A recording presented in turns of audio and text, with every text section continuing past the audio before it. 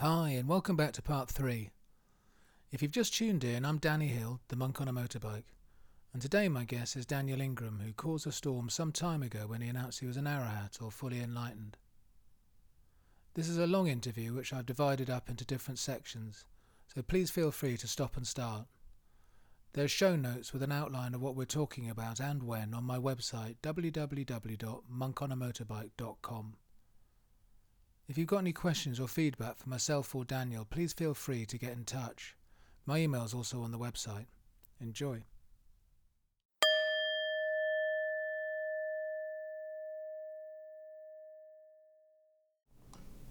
So we're back on. I think we just had a little bit of a break there. So I think we were talking about memory. You were saying it was one of the downsides. Yeah, so one of the downsides, memory, one of the downsides is wanting to tell people about this stuff. And those are the two obvious downsides. But the upsides are more than worth it. So, yeah. So something I'm interested, what do you think happens in the brain? I think in that Dan Harris podcast you mentioned you'd done an MRI with Jed Brewer? fMRI with Jed Brewer, yeah. Yep. What's happening? What's the neurobiology of arahatship, of the path? What do you think's happening in the brain? We don't know. Straight up, this is going to be pure speculation based on me not being a neuroscience researcher in that kind of way. It seems that basically you're wiring the experiences to speak for themselves, so it's shifting the emphasis to what might be called the experiencer, and so you can look up, there are people who talk about the sort of experiencer and what that might mean neuroscientifically, but it's basically shifting the focus to experience rather than sort of the content of one's thoughts. It's not that the content isn't valuable, but it's also adding a much more directly experiential component to it. And exactly how that manifests in changing brain wiring, I'm not sure. There also seems to be something of that synchrony piece, like something has to be more synchronized, I would guess, on EEG. That's actually what I was spending some time this afternoon, actually, before I came here, hopefully working with someone to try to sort some of that out. I would be amazed if there wasn't something that wasn't in phase before that was not in that's in phase now that was not in phase before. But these are just guesses. We don't know. And we probably are some reasonable way from having the sophisticated tools and analysis and knowledge that's going to bring some more defined clarity to this beyond a few findings here and there, or something related to this, default mode network something or whatever. Most of our tools for looking at what's actually going on in the brain are pretty crude. It's sort of like, looking at the city of London from an airplane. You get some sense of what's going on, but you don't really know what's going on in London from an airplane. And it's the same, current neuroscience is kind of like that. Oh, really? It's still at quite a crude level, is it? Yeah, well, so you can still look at, some patterns of, depending on how much you're willing to slice up people's brains or put wires on them, you can get a little more fine level, but, still our neuroscientific capabilities and measuring capabilities are way better than they were, and you can see some cool stuff, but there's still nothing like what I would dream of to really sort of more definitively answer the question. What's come out of what you've seen so far? What you've seen and any other research that's been done in terms of the neuro stuff? Yeah, so basically nobody's done serious research into what paths mean or stages of awakening mean. If the articles are there, I haven't seen them and don't know anything about them. There are articles that show things about sort of default mode network activation versus deactivation. There are, studies I've actually been a part of that have looked at things related to whether or not you can activate or deactivate your PCC, which is sort of a part of the default mode network, which is, for those who are not neuroscientists, the default mode network is sort of when you're just kind of hanging out and like sort of thinking about whatever, really not paying that much attention to your body and just kind of lost in your own thoughts and just kind of cruising along through life and not really called externally to some strong sight or sound or physical experience. That's kind of your default mode network, and it's usually moderately self-referential, and it's in its content, and so I'm being crude here. Some neuroscience researchers are probably going, but that'll do for sort of a layperson explanation. That's your default mode network, and it's a series of brain structures that sort of activate together, and they're on a lot, and they're important, and they're how you think about yourself and your picture of yourself in the world, and how you think about past and future, and how you sort through some ideas, and how you kind of process some things. So it's not like the default mode network is bad. But there are probably some things, you can show some things kind of related to the fact that people with stronger concentration abilities and stronger meditative abilities are in general kind of better able to activate or deactivate the default mode network more consciously and more, with more control and more sense of the fact that they can, stay either present here in the space, with their body and sights and sounds, or they can kind of go more internally, and they have more sort of metacognitive awareness of the ability to do that sort of more on command and with more consciousness than most people do. Most people, they disappear into their thoughts, and they don't instantly kind of recognize that in that same kind of clear way that's easier to do when you've been better trained in meditation and have had a little bit of transformation happen to you, or perhaps a lot. And so we can show some of those kinds of things, and you can show some things related to the fact that, more experienced practitioners can get into some sort of deeper states that have more theta, or alpha's doing this, or gamma's doing that, or whatever on EEG. But again, these are still kind of like looking at traffic patterns in London from an airplane rather than knowing something about the conversations that people are having or the issues that individual people are dealing with in their apartments and in their lives, right? We're still kind of at that level. So, it's pretty macro level stuff, but it's interesting and it's fun, it's fascinating. And the fact that you can show anything at all, right, that people with more meditative chops can do, that ordinary people can't do as easily, is still cool, right? Because that's really important, because for years it was just like, we have no way to verify this except maybe heart rate and blood pressure and galvanic skin measurements, or just nothing before that, except people would close their eyes and have whatever experience, and we don't know, or they'd say whatever they say, but we don't know. But now we're starting to at least know some basic things, and we can measure some basic things, and that's pretty cool. Right, and that we can measure some of these basic things is a serious upgrade, and maybe it will provide the faith that, that maybe some of the rest of it is true too, and hopefully people will go and explore, and if they want to, and see for themselves, and the technologies will improve hopefully if we don't burn the planet down first, and or blow it up or whatever. Details. Some stupid mammalian thing that we're likely to do. Sorry, I'm being apocalyptic. Apologies for those who are not into apocalypticism. Good luck. Anyway, exactly. Anyway, the long history of apocalypticism is in itself reassuring, right? It's been around for thousands of years, but it was also true that for most of those thousands of years, we didn't actually have the capability to make it happen, and now we literally actually do. So that's kind of a different thing, right? So anyway, yeah. And just going back, part of the reason why you're over in England at the moment is because you're starting up some research into the stages of insight. Yeah, so I got invited here by Dr. Julieta Galante, who's with the Department of Psychiatry and Wolfson College at Cambridge University, to help operationalize what we'll call the stages of insight in practice, and sort of look at the phenomenology of those and just see what we can come up with.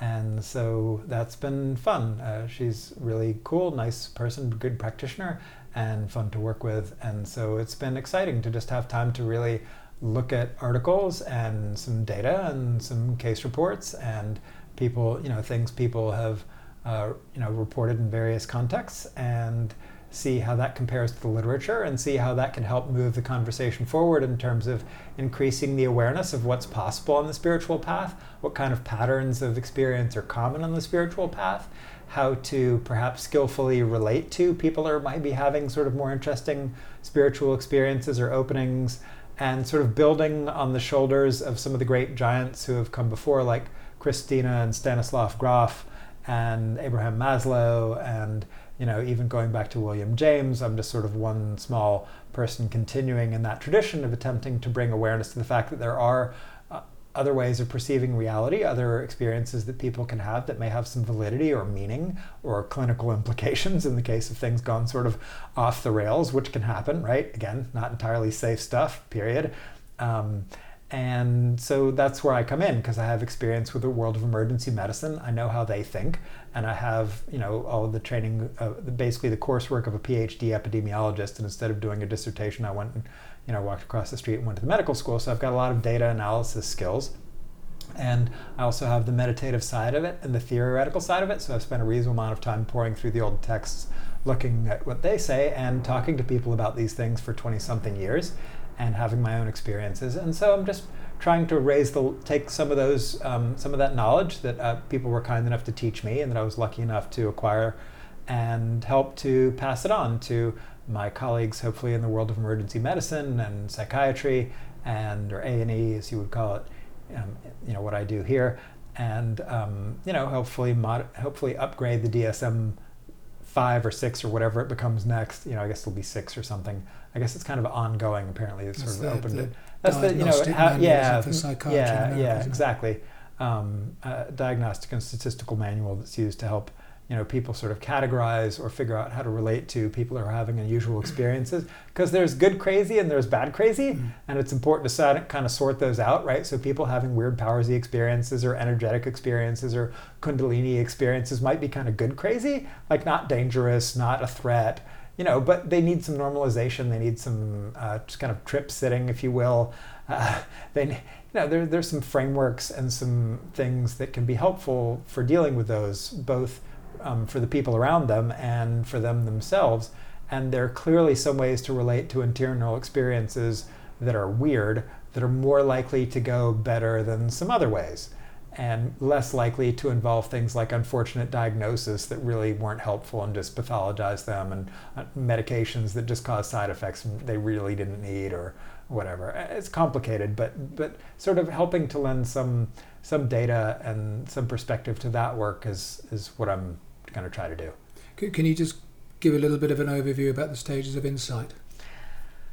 Yeah, so the first one is something called mind and body, and this is where you can see thoughts as thoughts. And this is revolutionary for some people who have never seen their thoughts as objects. They've always thought of their thoughts as theirs or them or something and being contracted into them. But the first thing some people can notice in meditation is that they can see their thoughts as external experiences, and that's really cool.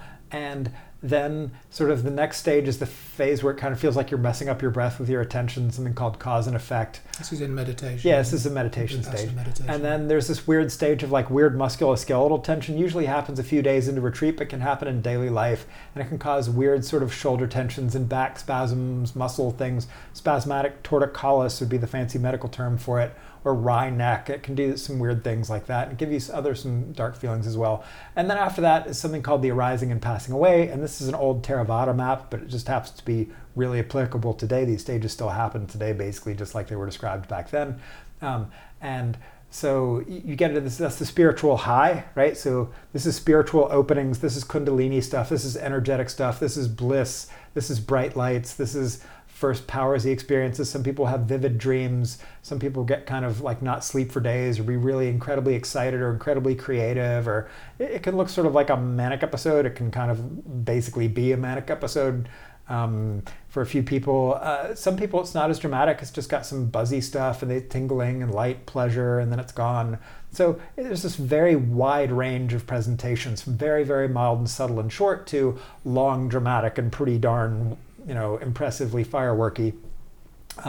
But so that's the spiritual high, basically, and then after that comes the sort of predictable spiritual low. So what goes up must come down, and in the same kind of way, this is sort of your dark night stuff, your journey to the underworld, your hero's journey. Would call the knowledges of suffering in Buddhism, which classically listed as in order. Stage 5 is dissolution, stage 6 is fear, stage 7 is misery, stage 8 is disgust, stage 9 is desire for deliverance, to be delivered from your, screwed up life or job or relationship or world or brain or body or whatever.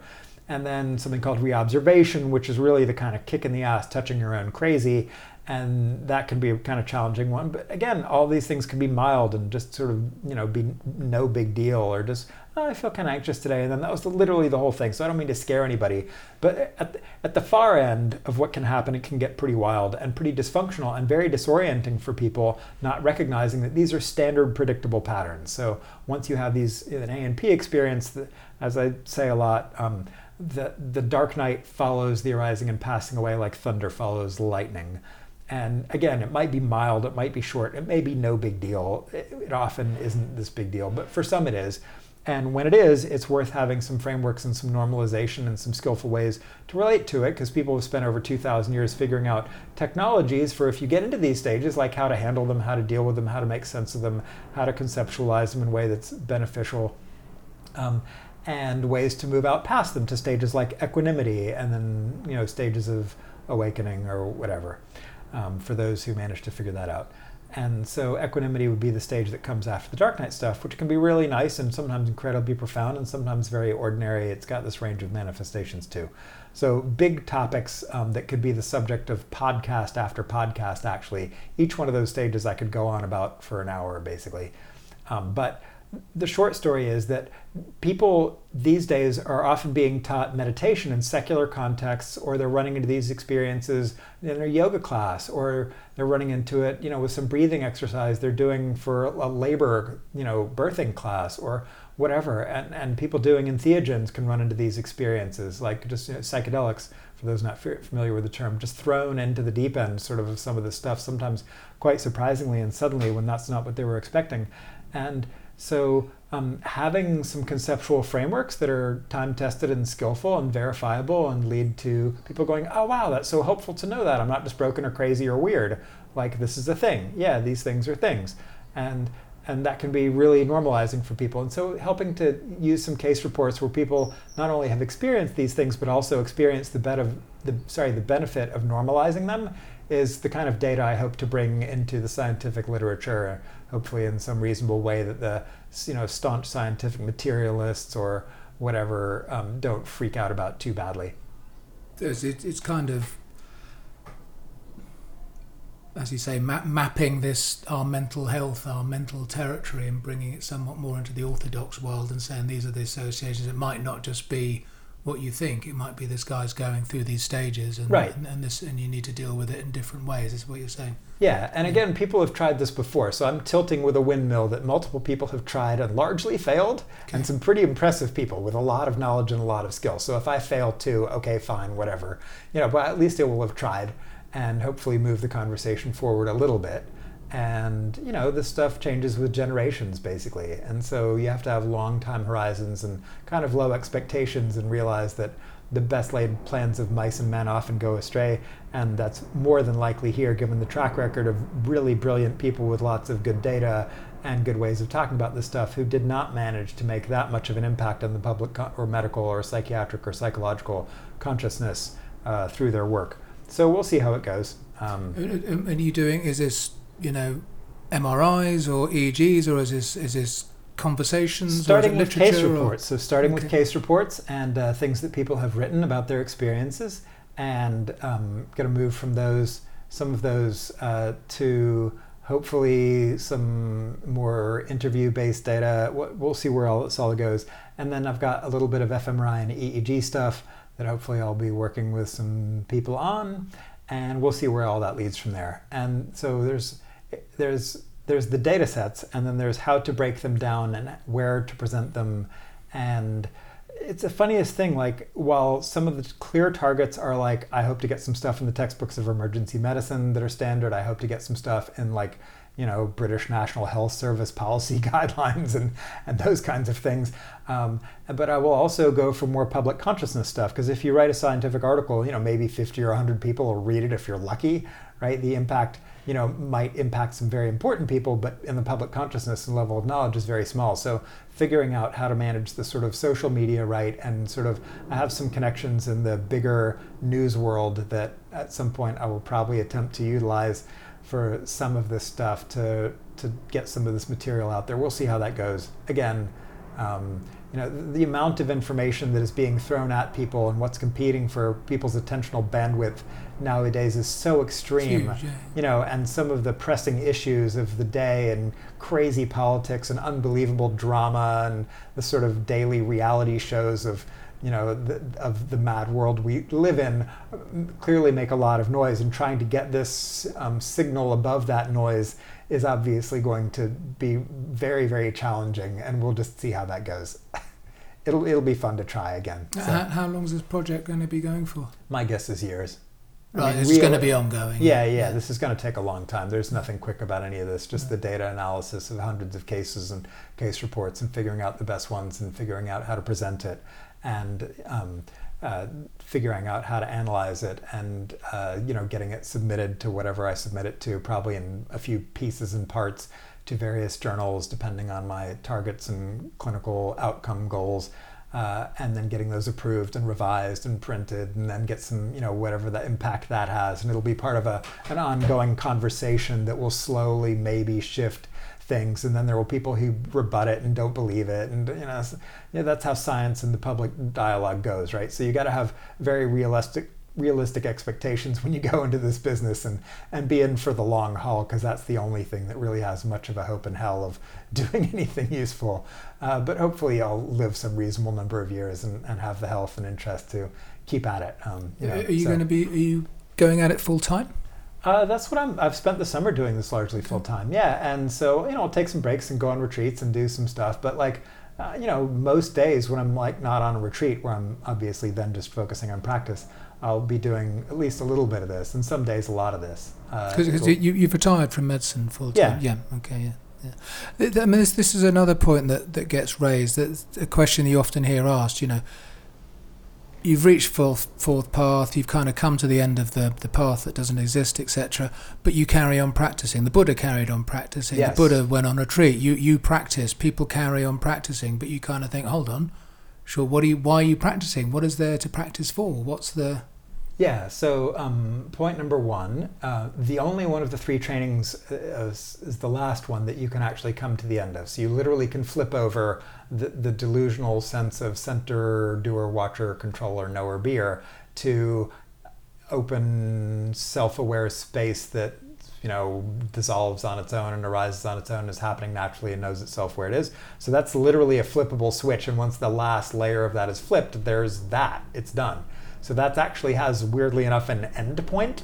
You can stop the process of delusion, is the other way to say it. But the other trainings don't have endpoints. So concentration skills continually benefit from practice. The Buddha was always practicing his jhanas, because those skills fade if you don't use them. It's not like you might not have some baseline level that even if you haven't done this in a while, you might not be able to do. It's like me playing guitar. Even if I haven't played guitar in a year, I can pick up a guitar and play basic stuff. But if I want to get back to really good, I have to practice a bunch, right? And then there's this other layer and level of skill that comes out that I can't just access straight out of the gate. And the same is true with concentration practices. My baseline concentration skills are pretty good, but when I really exercise them, they get better. And it's just like any muscle or skill. And those are healing, helpful, revealing. They're just good for this mammal. So the deep jhanas and the stuff that comes out of that, they're just good. They're bio. I don't know the biochemistry, but it feels biochemically good, right? It's not a very scientific statement, but it seems to be of real benefit to this body, mind, heart thing. Is it like a daily maintenance medicine? Just a skillful thing. I don't know if it's lengthening my telomeres or if it's reducing epigenetic stress markers. I have no idea about any of that, but I do know it feels really good to do it. Good stuff, it seems valuable. Yeah. It seems Yeah, just like people say, oh my golly, if I don't exercise or I don't do my yoga or I don't, or if I eat badly, then I don't feel as good or whatever, So in the same way, this seems to be just a skillful, useful thing to do. And then there's training in ethical behavior and morality, which is this huge thing, right? So that's psychology, that's skillful speech, that's learning new skills, that's all the ordinary stuff in the world, right? Which I still think of as practice. I think of all that as encompassed in helping to try to figure out how to reduce suffering and promote happiness and well-being and stuff. And I continue to learn and grow and develop and hopefully mature as I get older. And that's just an ongoing process that is its own practice. And the other practices may have some impact on that, but they don't do all of the work of it. It would be like, what would it be like? It would be like saying, if I just power lift a whole lot, I will get really good at dancing because I'm getting strong muscles that I can use to dance. Well, that's not true, right? If you want to dance, you need to practice dancing, and maybe just developing the strong muscles needed for certain dance techniques or whatever is not the same as actually practicing dancing. In the same way, practicing skillful behavior is its own skill. Skillful speech is its own skill, and just working on our stuff, right? Because there's stuff. Life is about stuff, and by being alive, we have to deal with the fact that we have stuff to deal with, and that's just how it goes. But presumably there's a certain amount to be said for, though, if you have increased levels of mindfulness and concentration, you are more aware of the effects on yourself and others of your unskillful behaviour. It's not very pleasant to some often, degree. Is it? Yeah. To some degree, but anybody who says I don't have blind spots, I don't have issues, that's also not true. So like we have to recognize, even with our increased mindfulness or concentration or practice or whatever, that doesn't save us from the ordinary human psychological aspects, that we are mortal and we cannot see or know everything, and we're still going to have issues because that's the fact of mammalian conditioning. It's just it's just the nature of the system. Can you said the wisdom component, the bit where you reach a certain end of that path and a switch is flipped. Can that go back? Does that reverse in anybody? As far as I can tell, no. Once it finally locks in. So I had this weird period of instability of about a week on retreat where I was sort of in it and out of it. And then something happened and I realized that even the out of it couldn't actually be out of it. And then some weird thing flipped over and then I was done. And it's been stable is the wrong word because that seems to imply a stable mind state or something. But I will say the process that was problematic stopped and stayed stopped. So that's the more skillful way to describe it, I think. The unskillful process of identification or making a center point self or doer out of an impermanent natural reality just stopped happening and stayed stopped, and nothing seems to change that. Pain, adversity, sleep deprivation, hunger, nothing stops it. It's just the way things are. Yeah. And this is the other thing. I mean, you mentioned this and stuff I've read. People like Srina Sagadatta, everybody seems to say there's this long preparation, and then something is very sudden. It seems to be flip. Yeah, this was a flip. I mean, it had sort of a week-long kind of in and out of it period, which some people have and some people don't, right? So there's variability of that. But once it finally stabilized, which is a weird world for the thing, it stopped going back to the other way. Then it hasn't gone back. And it's been 16 years now, so that's pretty good track record as these things go. If something happens, okay, whatever, I can't predict the future, but that's pretty impressive. Most people, historically, they seem to stay with it, don't they? Exactly, yeah. Sure. And there's layers to the thing. So there was many layers to this thing, right? And there was lots of cycles and lots of deepenings along the way to that happening, right? So it was not just either just one switch or a straight shot or anything. You can read all about my strange story of this journey in my book, which is free online, mctb.org, or you could buy it if you want to. The title of the book? Mastering the Core Teachings of the Buddha. So you can find that at mctb.org if you want to just read it for free. Because again, I make sure to give this stuff away. I'm not doing this for the money. So yeah. Fair enough. And I've said it's an exceedingly fine book. I would strongly recommend anybody to read it if you're interested in these things. Yeah. How long? Sorry, a couple of questions. Arahat shit is full enlightenment.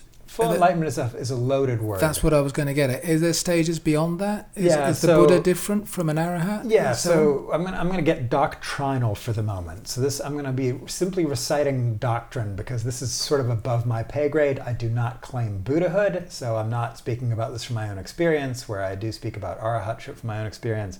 So in the text, it very clearly says that there's a substantial number of differences between Buddhas and arahats. So the standard dogmatic list, if you go back, you'll find the following things. One, a Buddha is an arahat, but they say they're an arahat, but even deeper. What that means is never defined. It just says, like, he says, arahats have understood this thing, and I have understood it to the very end. But what that is never explained anywhere. So it's just, you just have to find those few words and go, okay, dude, Buddha, whatever. Wish you had said more, but you didn't. So I don't know. The next thing is Buddhas technically have all the powers mastered, period, whereas arahats may or may not have powers, and the vast majority of arahats were not reported to have mastered them, or maybe even, certainly not all of them, maybe even not any of them, and plenty just had none of them.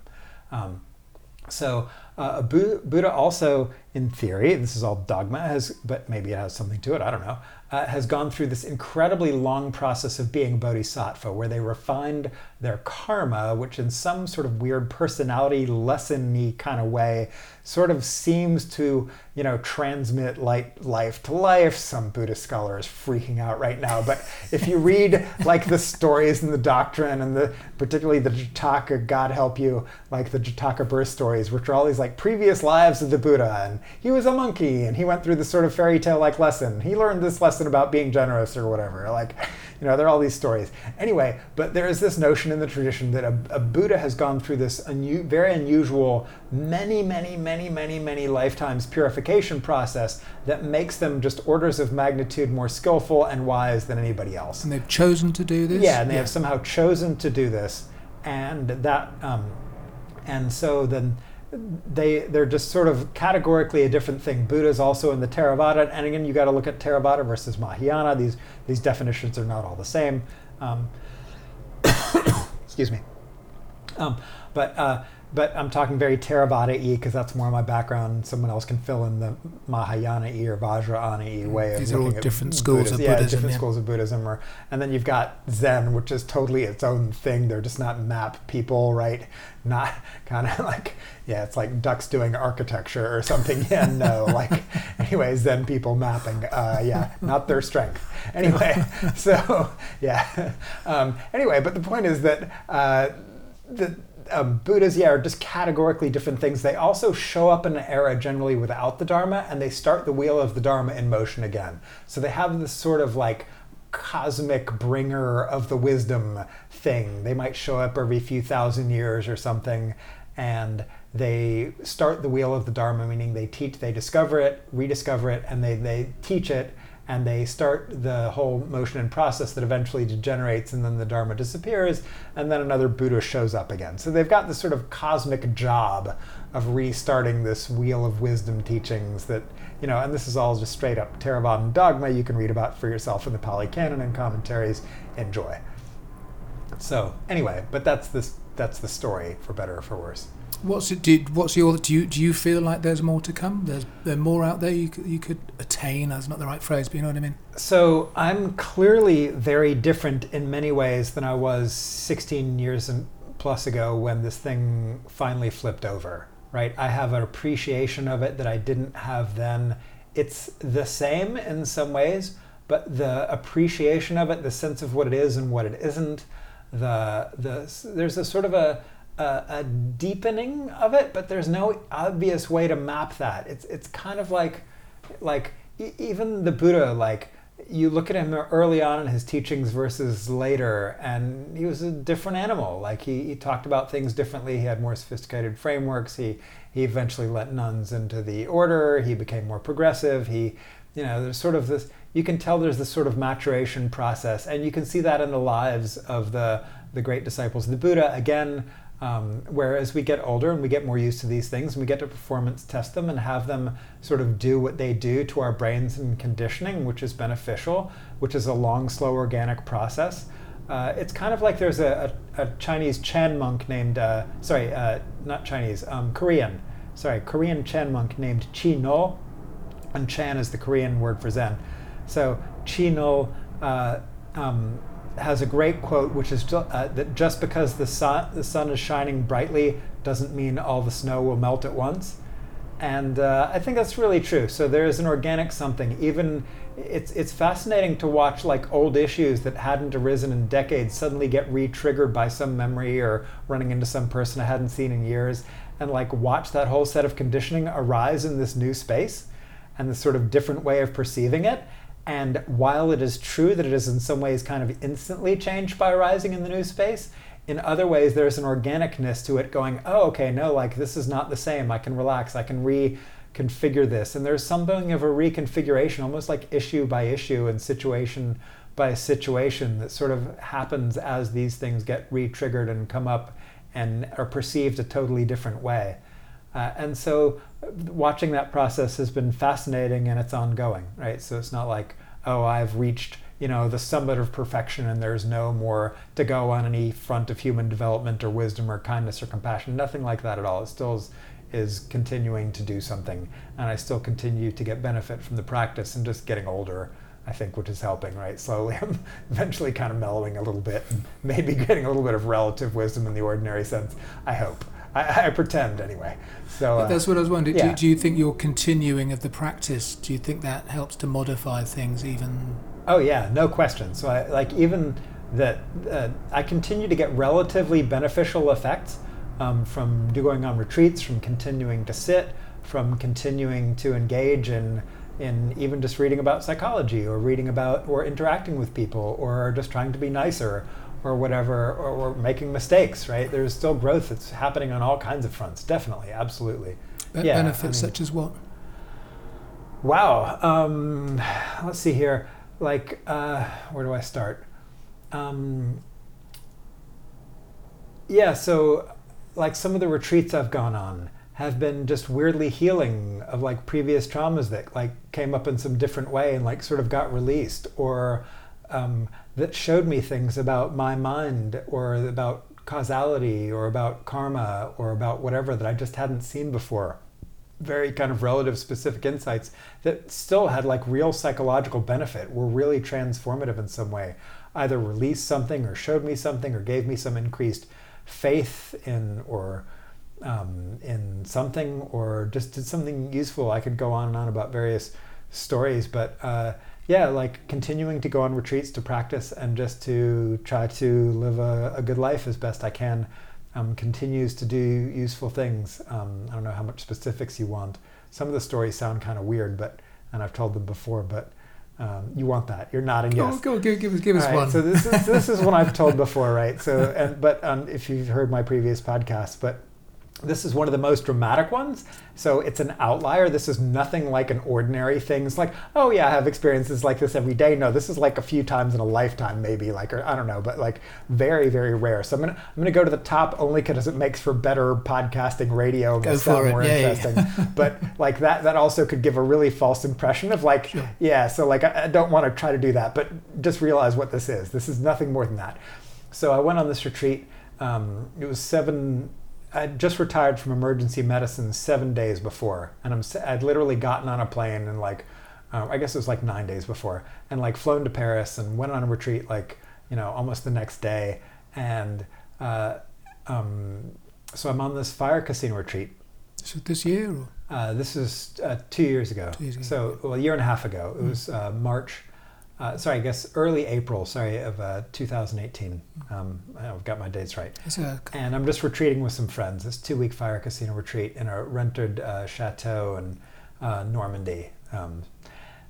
You can listen to some reports from that on the www.firekasina.org if you're interested in this technique.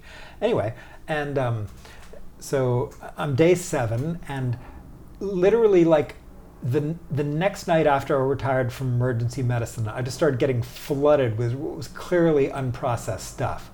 my brain was like, okay, you didn't have time or space to process this that while you were doing this job, but you've got to now, and we're going to start flooding you with terrible dreams and just flashback-like memories and kind of sort of PTSD-like stuff, right? Because the thing about doing A&E or emergency medicine or whatever you want to call it is that you get to see a mind-bogglingly amount of, mind-bogglingly bad stuff in high doses. The kind of thing like literally people might see one of those things and like be years of therapy and PTSD and all that stuff. And I saw this stuff hundreds and hundreds of times. And I sort of had my worst list of terrible bad stuff I had seen, right? The dead kids or the horrible traumas or people, dying, screaming in their own blood or whatever, Anyway, and so suddenly the stuff was flooding back, and I was like waking up like 5 or 6 times a night, having had the kind of dreams that, and I've told the story before, but it's kind of like, I don't know if any of you have had that school dream where like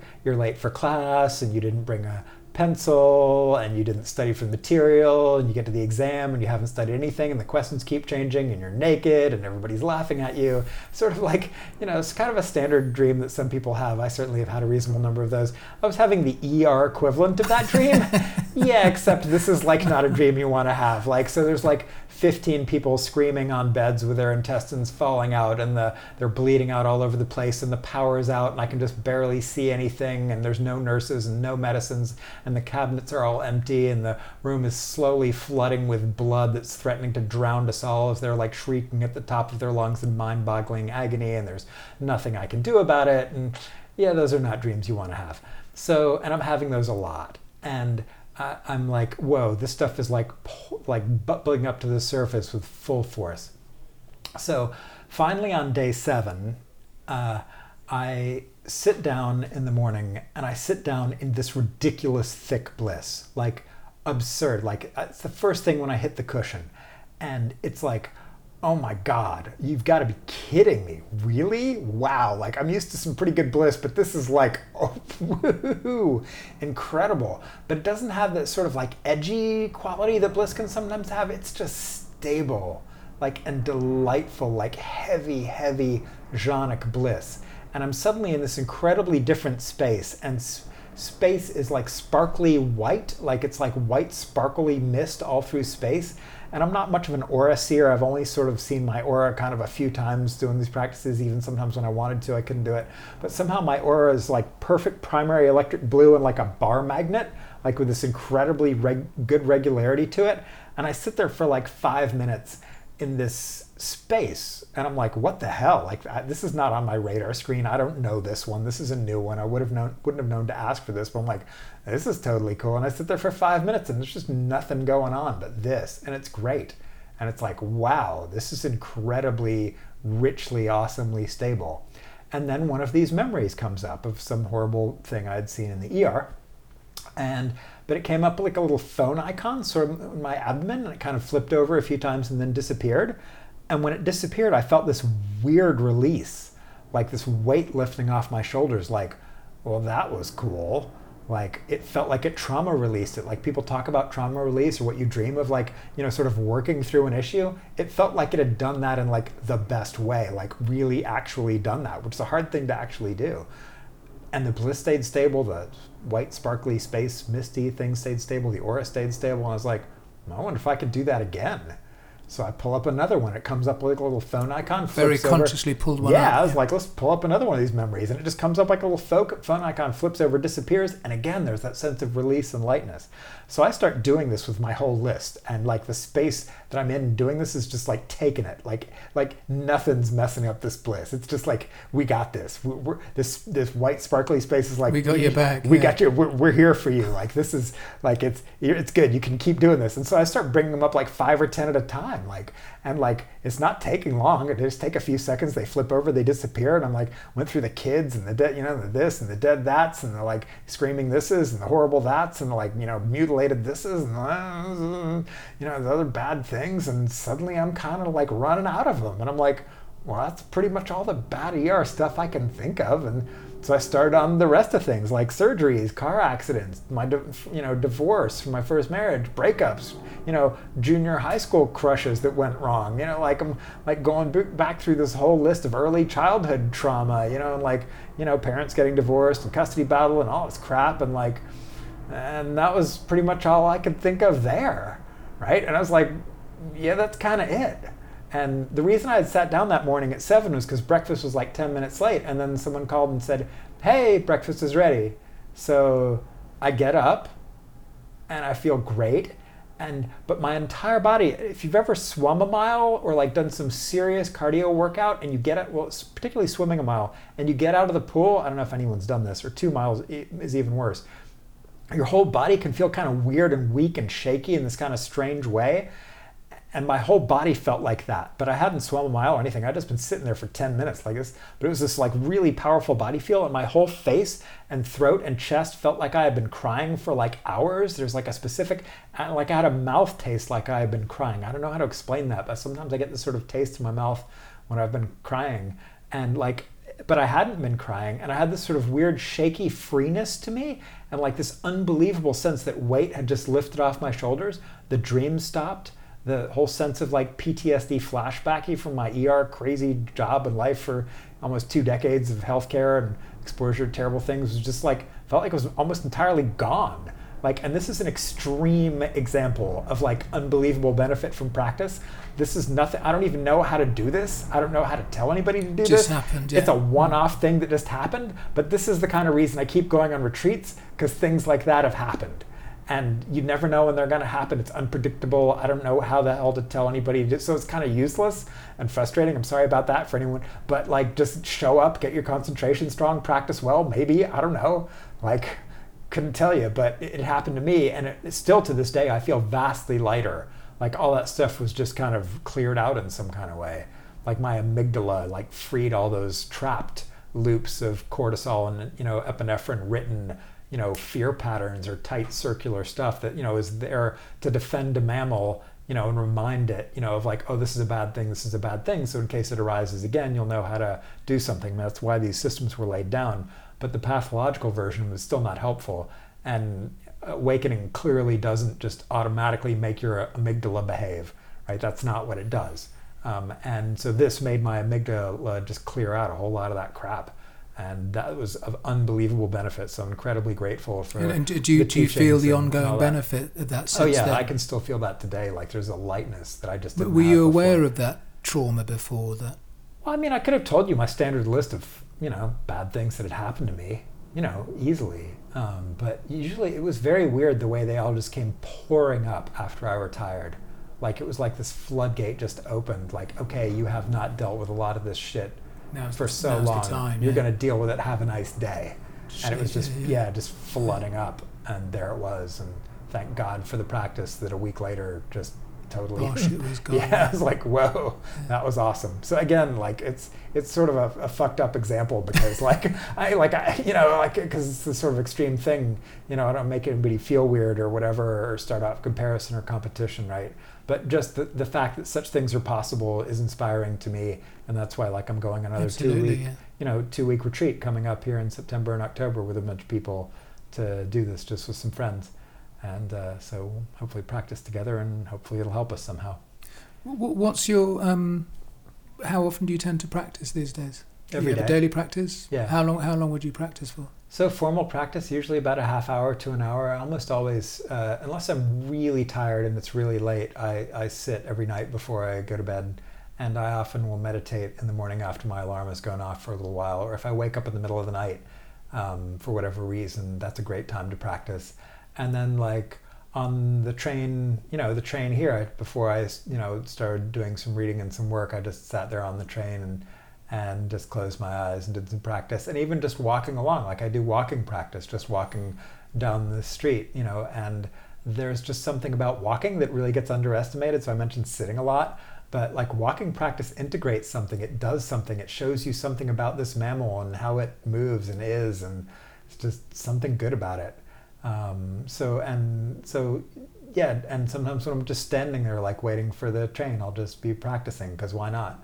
And So it's sort of a habit, and it's nice. Like and the other thing is it's very self-reinforcing in some ways because I get a lot of good stuff out of practice, right? It's not the struggle it used to be. It used to be hard. It was something I had to remember. It felt artificial or forced, but eventually it became something other than that, and so I'm very thankful for that.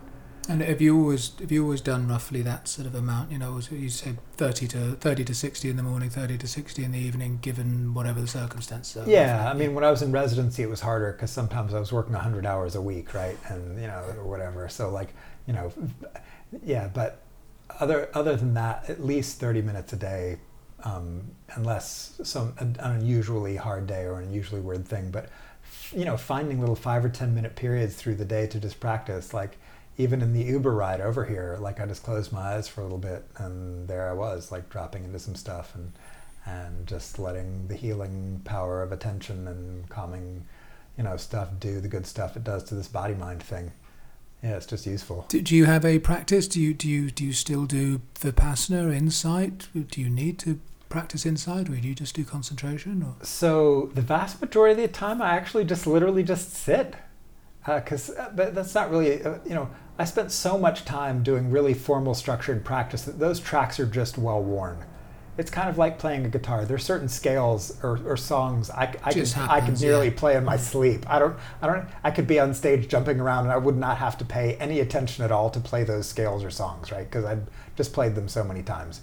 In the same kind of way, like I just sit there and cool stuff happens, right? But that's, again, really not fair because it took me a long time to build those tracks and to wear those grooves such that it's automatic and natural. And there's sometimes when I do more formal structured practices, like when I go on this fire casino retreat, I will do formal fire casino practice, which you can read about. It's basically look at a light source or a flame for a minute or two, close your eyes, follow the after images on the backs of your eyelids or in your inner space or whatever you want to call it until you got nothing organized. Open your eyes again, look at the light, do that again, at your own rhythm, your own pace, whenever however you want to. And so I will do that as a formal structured practice just because I think it's a really cool practice that's done good things for me before, and I hope maybe it'll do good things again. And I just find it really beautiful. It's a beautiful object. You can get at some really interesting territory, and so sometimes it was I don't know, it was a few months ago, I guess, I was like, wow, I haven't really spent much time in the formless realms in a while. I was like, I wonder what that would be like. And it took me about 3 days, about maybe 3 hours a day to get back to pretty good formless realms. I was like, okay, yeah, there's some of the jhana practices. Yeah, it's because those are muscles that they benefit from use. It's like anything. And so it's just fun to be able to have options. To play around. And it's also fun to have trained well and now have this stuff be relatively easy, right? But it wasn't before, and so I get to benefit from the time I put in and just the work I did. And and realize that if you hopefully do that same work, you can have that same benefit. Well, why do fire casino rather than visualizing a deity or just staying with a breath or metta? Why fire casino? Yeah, so I just like it. I just find it fascinating, and it does all these cool things and can lead to all these places. I realize it's a practice that kind of keeps giving me what I need, even if I don't recognize it at the time. And so if you look at the old texts, what were they doing back in the day? If you look at the old practice manuals, like the Visuddhimagga and the Vimudimagga, which are, I realize some strains of Buddhism don't like them, some Thai forests and whatever, but still they're like major practice manuals that people were practicing from, and they're clearly written with a much more practical bent than the Pali Canon was, right? And much easier to practice out of. And and these are what they were doing.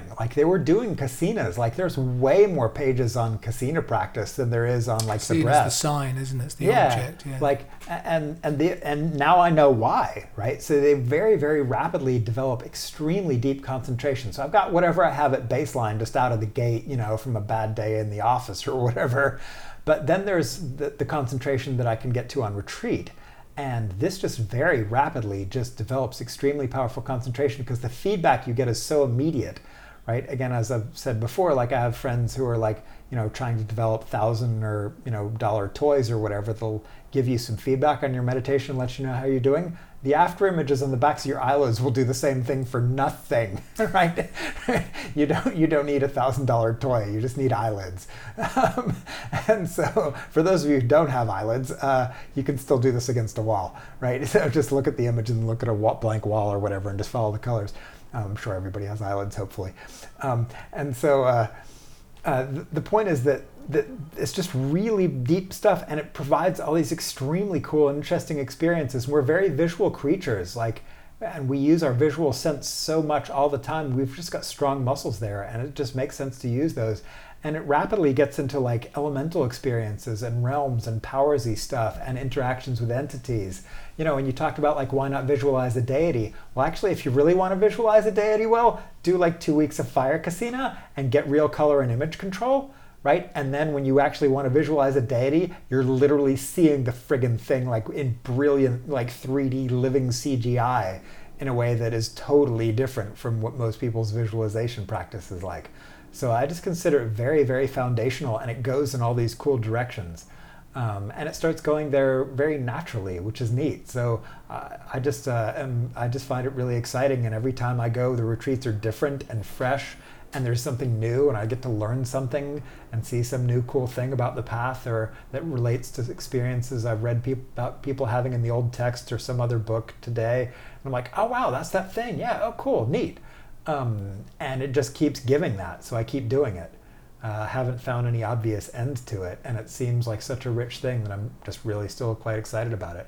Maybe someday I'll be excited about something else, but at the moment, it's really good. And you can combine it with like loving kindness phrases or a mantra, because the visualizations and the mantras not only don't seem to interfere with each other, but they seem to kind of reinforce each other sometimes. And so I'll use various phrases, of which meta phrases are some of my most common ones. I think meta practice is really good. But it goes very well with fire casino, and they just complement each other well, or light casino, or white casino, all kind of lead to the same place and kind of get a similar treatment in the old texts. So something I don't think this is quite common.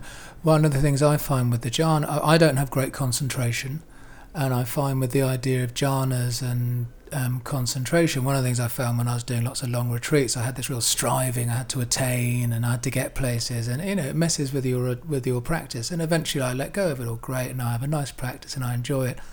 And I always think, oh, jhanas sound interesting, but I kind of imagine, oh, it's going to be frustrating, and I'm going to start getting back into the striving and the, oh, I want to be able to visualize the fire thing. I want to be able to see, you know, getting back into that craving, which is so counterproductive. This is quite common. What's your thoughts about that? What's your advice? Yeah, except if you're just going with the colors and images that you see. So if you just keep in mind that when you're doing fire casino, there is usually a frustrating phase somewhere, particularly on retreat, between like days 2 and 7 or 8 or something for most people, which we call the murk. And if you just and if you just have faith and patience and curiosity. So I think of this much more as like a fascination practice than a strivey goal-oriented practice, because fascination will get you vastly farther than anything else.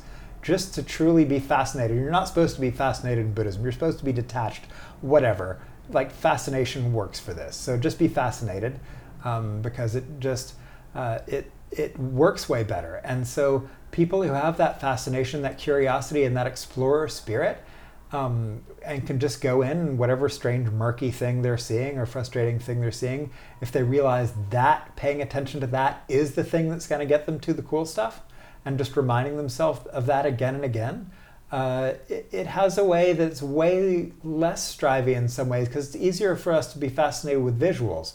We've spent thousands of hours training to be fascinated with visuals, watching movies, watching TV, like maybe tens of thousands of hours, right? We're good at it. And if you just tune into that machinery and like fire it up and go, okay, I'm going to be fascinated with the visuals that I'm seeing, you know, as a result of this practice, that's a lot of strength to be drawing on. And you know, if you just keep going and have people around you to reassure you, usually within 7 to 10 days, people get into some fascinating territory, and then you're like, okay, this is why I do this. And that's not that long, right? That's not that long a period of time of investment. it's reasonable. So rather than getting obsessed with, I have to be able to see a light, just do what you do in a standard Vipassana practice. Is whatever's going on, you watch it and you get involved in it. If it's murk, it's murk, and if it's fire, it's fire, and if it's pissed off, it's pissed off. That's it. Okay, yeah. And as it becomes a bit of a joke, but black is a color. Like if you're just seeing black or dark or whatever, focus on the black. See if the black is really true black. See how strong you can make the black. See how perfect you can make the black. See how complete you can make the black. Really make that black all the black it can be, And that is a fascinating practice, actually. Initially, it's like, this is just black. No, it's black. Check out black. Just Black's fascinating. Investigate it, yeah. Right? I mean, all the clothes I'm wearing right now basically are black. Like, black's fine. The microphone I'm talking into is basically black. Black's fine, like there's nothing, black's cool, and people are like, it's not some bright color. Well, so what? Like, it turns out it makes a great concentration object. So black is the new black, as I say all the time. So they just along these ideas, something I'm intrigued by. You did a lot of practice, you did a lot of retreats, and you did a lot of, and there are a lot of this practice is about the ending of craving, not buying into craving.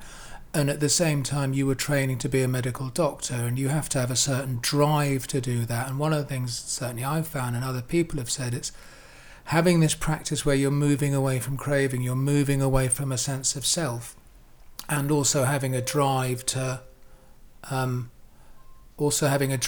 get certain things, have certain jobs. We need to be out in the world. Often seem to be contradictory. What's the phrase? Bhava tanha. It's the craving of becoming. I want to become a doctor. I want to become a teacher. How do you navigate that? So I think it's extremely important to have very strict boundaries on the basic assumptions of the three trainings. So training in skillful action, skillful speech, skillful livelihood, skillful thought or view. One that has a set of assumptions that energy and effort pay off, that we can better ourselves, that we can better this world. Those are those assumptions, that compassionate action is skillful, that compassionate action should be praised, that compassionate action should be cultivated, right? And that we can cultivate ourselves and thus use that to benefit all beings. Those are the assumptions of the training in sila or ethical behavior or morality or whatever you want to call it. And so that's one set of training assumptions. The next set of training assumptions for the concentration practices, the sort of depths of concentration, is that with effort, with specific agendas for what is going to happen in experience, we can create beneficial states of mind. We can cultivate bliss. We can cultivate tranquility.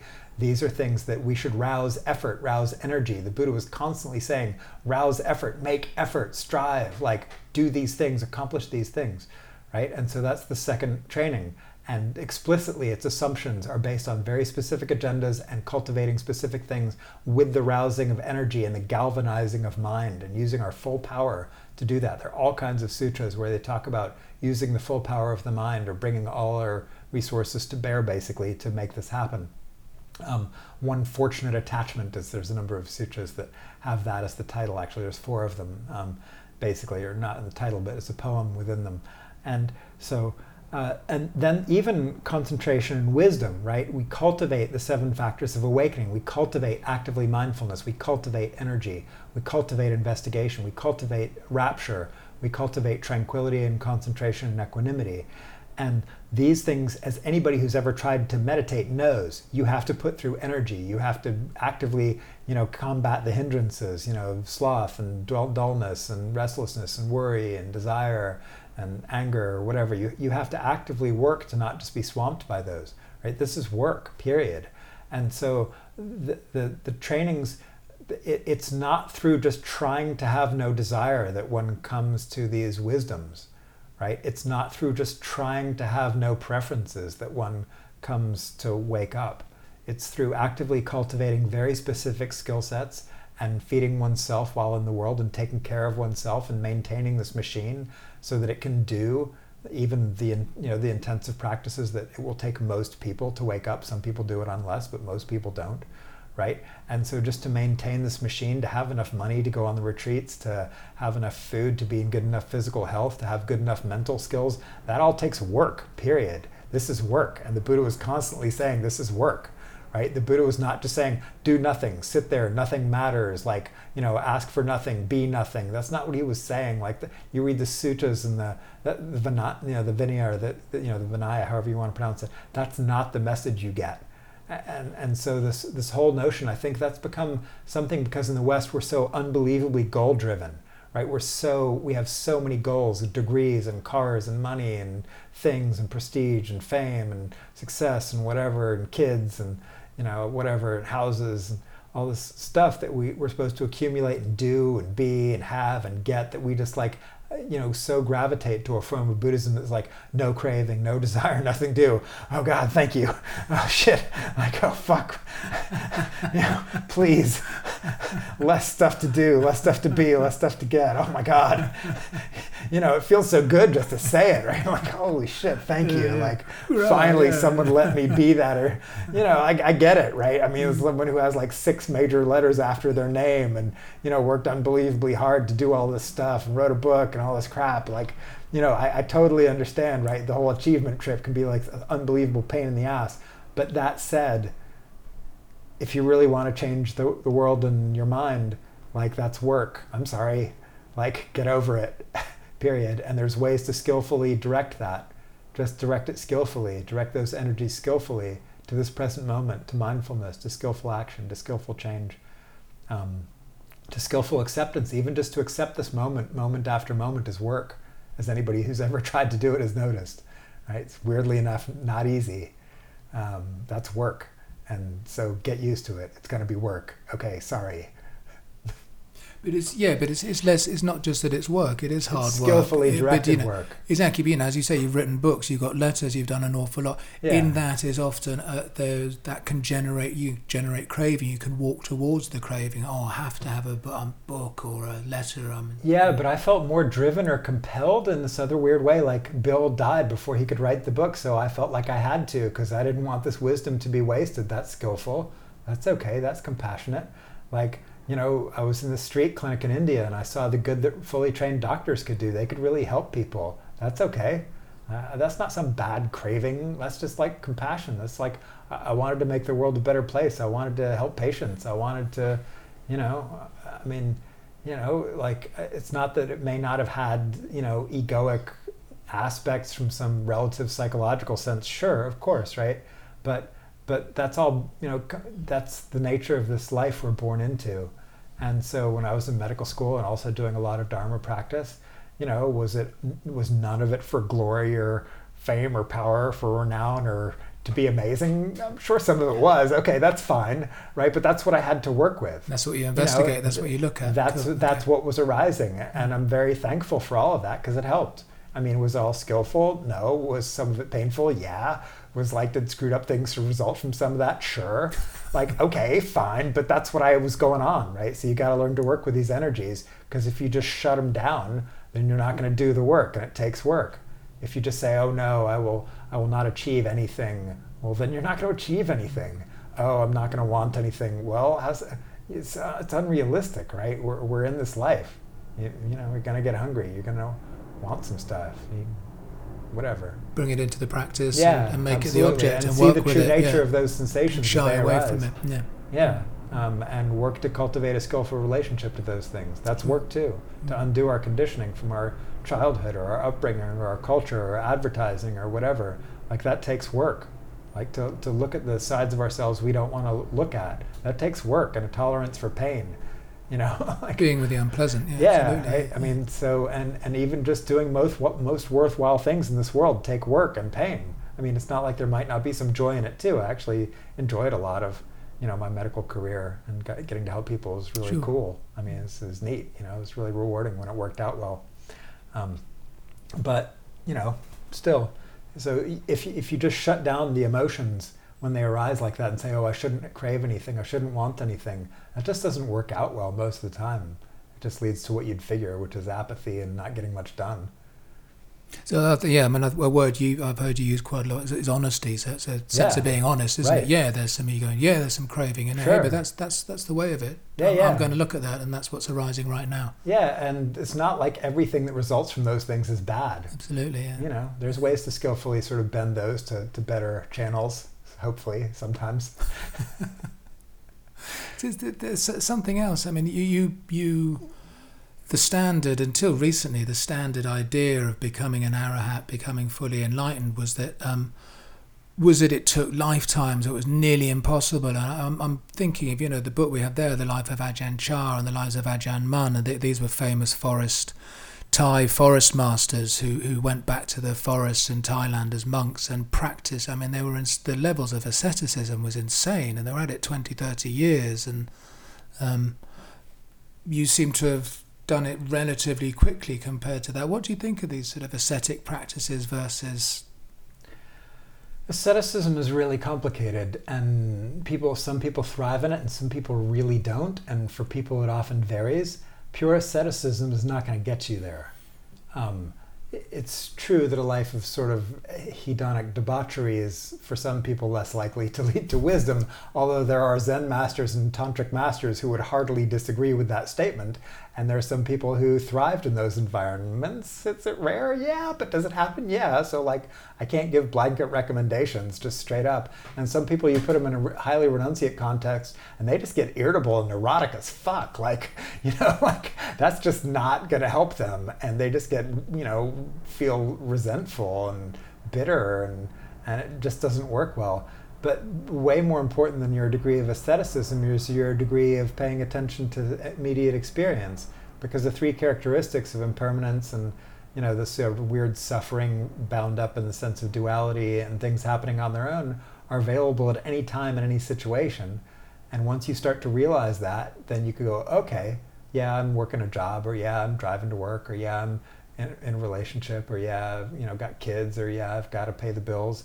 But the three characteristics are always there, and they're always showing up, and that's a fundamental basis of wisdom. Second after second, many times a second, these characteristics are demonstrating themselves. They're seeable, they're experienceable, they're understandable. And so from a wisdom training point of view, right, because that was how you framed your question in terms of success, then these things are always there, and it truly is like, okay, here you are, things are changing, things are happening, notice them.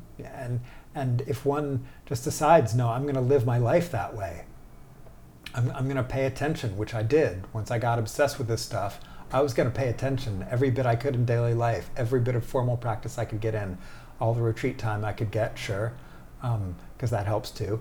And and all the books I could read on this stuff and the good teachers I could hang out with. There's a lot of things that contributed to this. I was really lucky. I got taught by some really good people. I was just I just got really lucky in that regard, and they were just really good at pointing straight to the thing. They had a lot of wisdom. I'm really thankful for them. I wouldn't have figured this out otherwise. There's just almost no way, right? I'm not that good, but they were able to help me. And a number of them were just really good that way. And I ran into some really good books, and I ran into some good companions along the spiritual path who were able to help normalize things and provide some wisdom and some maturity that I didn't have yet, and to be living examples of the fact that this stuff could work.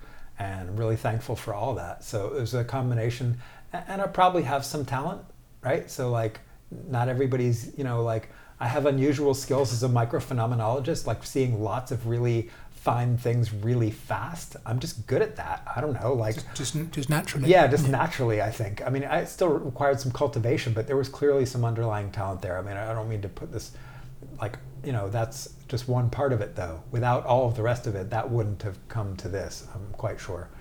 And so, people seem to have different intrinsic abilities, but still, I've known some people who just thought of themselves as crap practitioners who eventually started going, no, I can do this. I can wake up. I can grow into these things.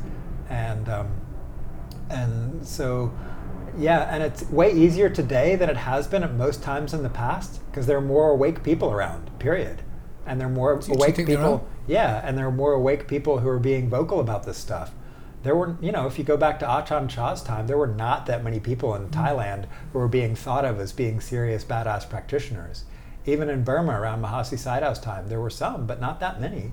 Like, you can count them on one or two hands, right? I mean, that's not that many people, and they kind of stayed in their own monasteries. They didn't travel that much. They kind of argued with each other. They did not get along, right? It's politics, right? And so, like, there are way more good books on this, how to do this stuff today with honest phenomenology, drawing on the great, the commentaries and drawing on Mahasi Sayadaw's examples of talking about this really straightforward and honestly and phenomenologically, and other people who were kind enough to do that. And so we just have a real leg up on a lot of those people. We have better tech. We have better guidance. We have more opportunities for practice. We don't have as many things screwing us up. I'm not in some mosquito-infested jungle having to try to figure out how to practice well with the unbelievable irritation or the malaria or the hunger or the sore feet or the ants biting me or that stuff can slow you down. I mean, it's not all just oh, I suffer in a jungle and that's going to give me wisdom. No, maybe you're just suffering in a jungle. That's kind of what I'm wondering. Do you right? think they extended the time it took because possible, of that? Right? Yeah. I mean, but other people, again, renunciation works well for them. From another point of view, I got a lot out of getting really sick in India. I wouldn't recommend it to anybody, but did I think it helped me get over this body and be less attached to this life in some way? Yeah, that's a terrible thing to say, but true, right? But I wouldn't recommend that path. Don't go get sick in India just to get spiritual attainments. You might just get sick. You might just die. I don't know.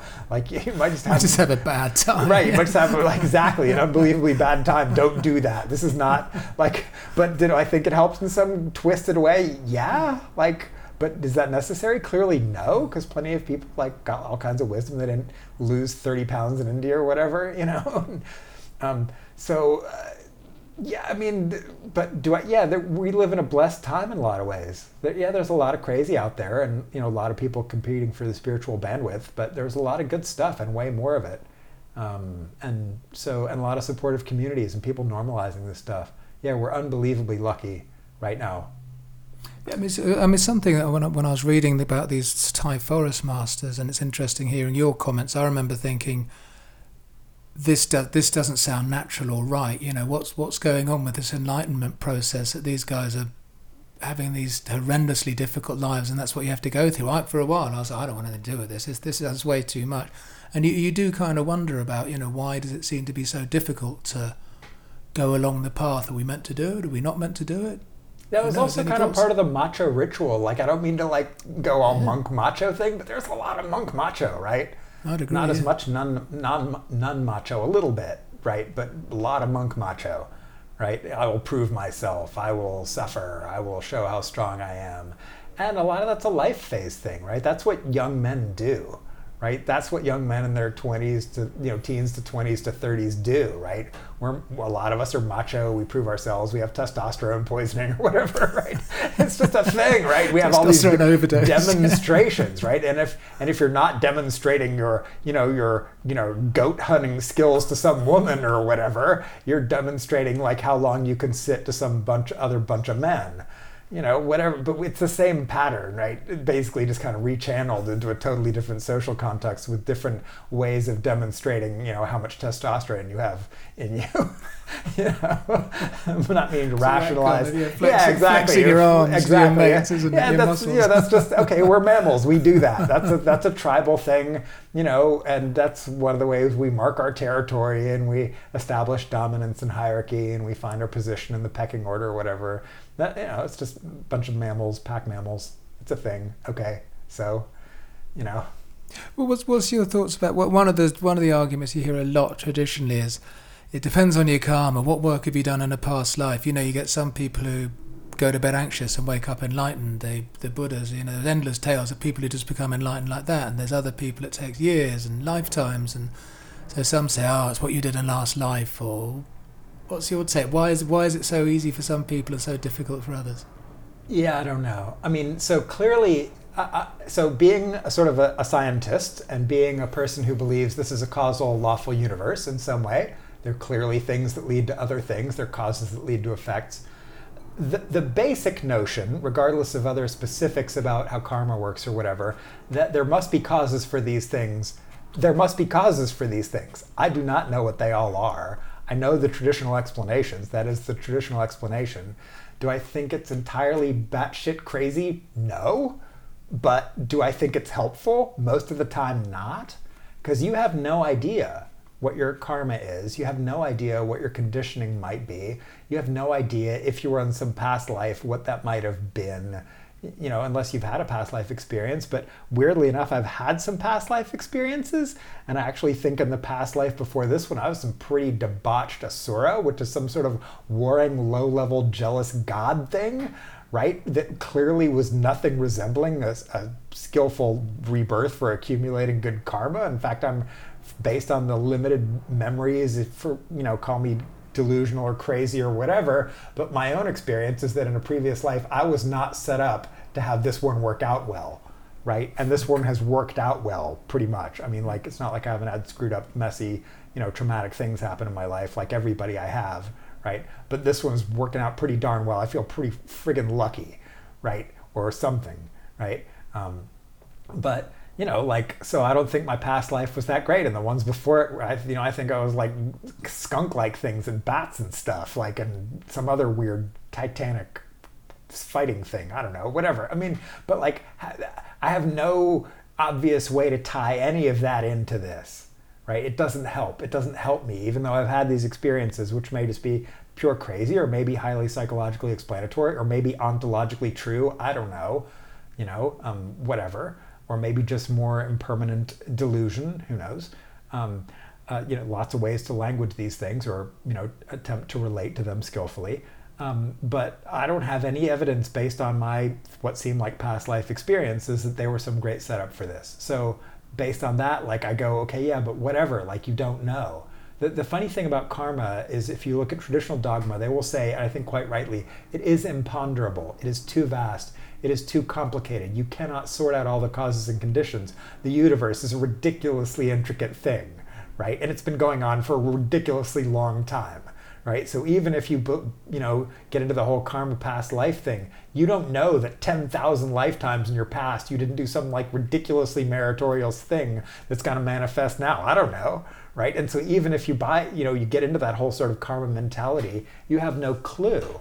And when I first started practicing, I couldn't even feel my feet, right? And so I had to, I found myself walking on the stone wall to even feel my feet when I started. I wasn't like some superstar when I started out.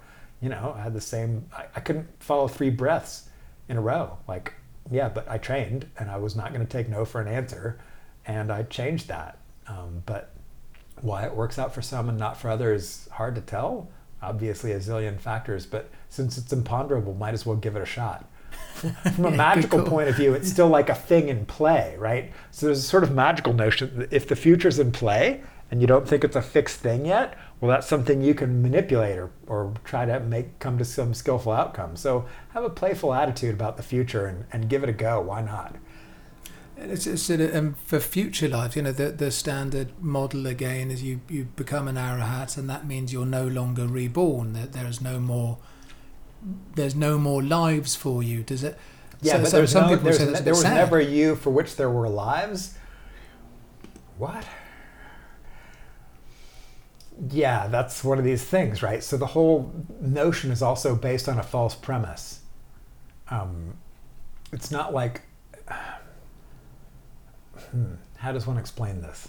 So this is where things get ontologically really dicey, right? So forgive me if I say shit that sounds crazy. Yeah, go for it. Right. From one point of view, this very much feels like an end point. An end thing. I can totally understand why some people think of it that way. Like the delusion that might have caused rebirth seems utterly seen through. Okay, I can get why some people language it that way. From a totally different point of view, which seems equally valid, experiences are still occurring. These are all just experiences. This is now pure experience, is a strange thing to call it, but that's literally experientially true. They're just experiences. When this thing we're calling the Daniel dies, experiences will continue. The fact of experiences will not end because this corpse stops twitching. Experience is not Daniel's experiences. They never were Daniel's experiences. For example, from a relative point of view, you will still be having experience if I die. If I died right now and you were looking at my dead body, experience would still be ongoing. Experience is all there is from that point of view. In the seeing, there is just the seen. There's not a self. And those experiences will continue. So experiences are not localized. They're not individual specific. Experiences are just experiences. It's a really hard thing to wrap your head around existentially, right? What does that mean? While there are experiences, there will be experiences. That's a literal, straightforward fact that seems, on the one hand, so obviously trivial as to be stupid or like boring or like so, but from another point of view is existentially unbelievably profound. And the fact that experience will still arise and vanish in someone, so you can't see me, my fingers are doing quotes in the air. Air quotes, yeah. Or air quotes, right? You know, but that's just experience. This is still just experience. The whole thing is still just experience. That really is the wisdom of in the seeing is just the seen, in the hearing is just the heard. Experiences will continue to occur. So again, I'm just sort of... They will always empty. I'm going through that high wisdom sense. The standard models would say they that... never were a self. None of them. Yours, again, air quotes, aren't yours. Mine, air quotes, aren't mine. Well, they're just experiences. There literally never were any selves in any of this. It's just the unfolding, apparently conscious universe, to get ontologically complicated again. So, put it another way, what's the difference, if you don't mind my asking, being on this topic, what's the difference between when an arahat's body dies and a non-arahat's body dies? Do you, what happens afterwards? Do you have an awareness, or do you know? Causality rings on. Causality has always been ringing on. Causality will continue to ring on. That's all this is. But will I know I'm about it? just going to full stop right there. All right, cool. And let that sink in for just a second. Causality rings on. Experience rings on. Moments continue to unfold. Experiences will continue to arise and vanish. They were never mine. They were never yours. They were never anybody's. That is the teaching of the Buddha. They were just stuff occurring, impersonal. That's no self. That is emptiness. Grokking that is hard, but that is the friggin' punchline.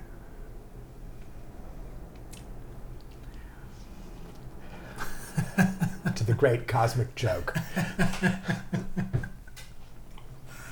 Cool. The Vedantists are going to hate that. Sorry, Vedantists. What would the Vedantists argue? Yeah, so they would go for the eternal, consciousness or the true self. Some of them. It varies by the Vedantists. They're not a homogenous bunch when it comes to ontology or final endpoints or whatever. So I don't mean to, lump them all in the same category. They're not. But some people believe in like a substrate consciousness that is stable, that is a refuge, that is a thing, that is you, that is your true home, that is your true self. Such a thing cannot actually be found, period. Anybody who thinks they've found it, it's a trap, sorry, hate to disillusion you. It can be seen to be impermanent, to change, just one more experience that arises and vanishes. No matter how subtle, no matter how abstract, no matter how much it seems like it's a substrate, fundamental thing that has nothing to do with experience or time, yeah, it does if it's an experience. It arises and vanishes like everything, naturally, causally. Sorry, the Theravada kids are right on this. Don't mean to be sectarianly arrogant, but it's just true. And some of the better Vedantists actually understand that as well. But it's common to get sort of stuck along the way with this sense of a transcendent permanence that is an us, that is a transcendent special us, or a sublime us, or a global consciousness us, or a something us. No. I'm sorry, the Buddha was right. I apologize for if that just sounds like a needlessly sectarianly arrogant statement. Again, I know it does. Forgive me. But everything comes and goes, just naturally and causally, period. Hard to wrap your head around, unbelievably profound. Never was a self. Never any true rebirthing self in any of it. More stuff happening. But is there an awareness that comes and goes? Or would that be a self? Experience continues to arise and vanish.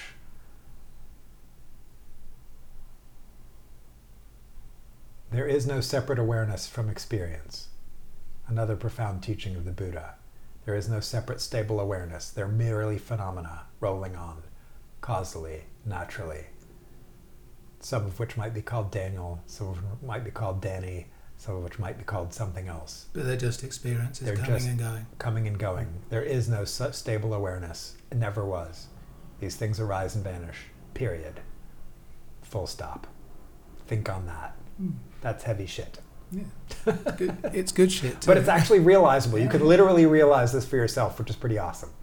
Doesn't transform everything the way you'd like it to, but it resolves fundamental existential questions in a very powerfully direct spiritual, like embodied way, like obvious way. So that's one of the super cool things. These things that seem unbelievably abstract like that, you can literally have those be a living experience that is straightforwardly clear. Yeah. And that is pretty friggin' awesome, because it's like the natural like resolution of so much philosophical and religious crap.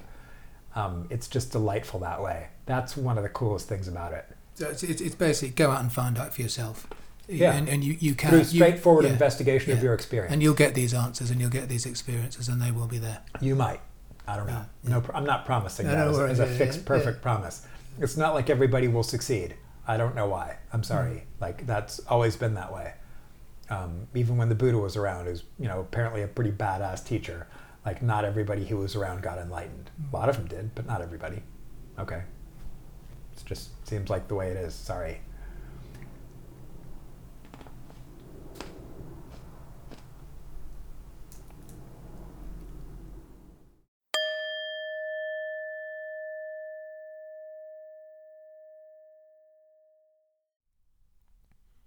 In the next part, Daniel will be talking about the use of psychedelics, his take on the modern secular mindfulness movement, and a bunch of other cool stuff.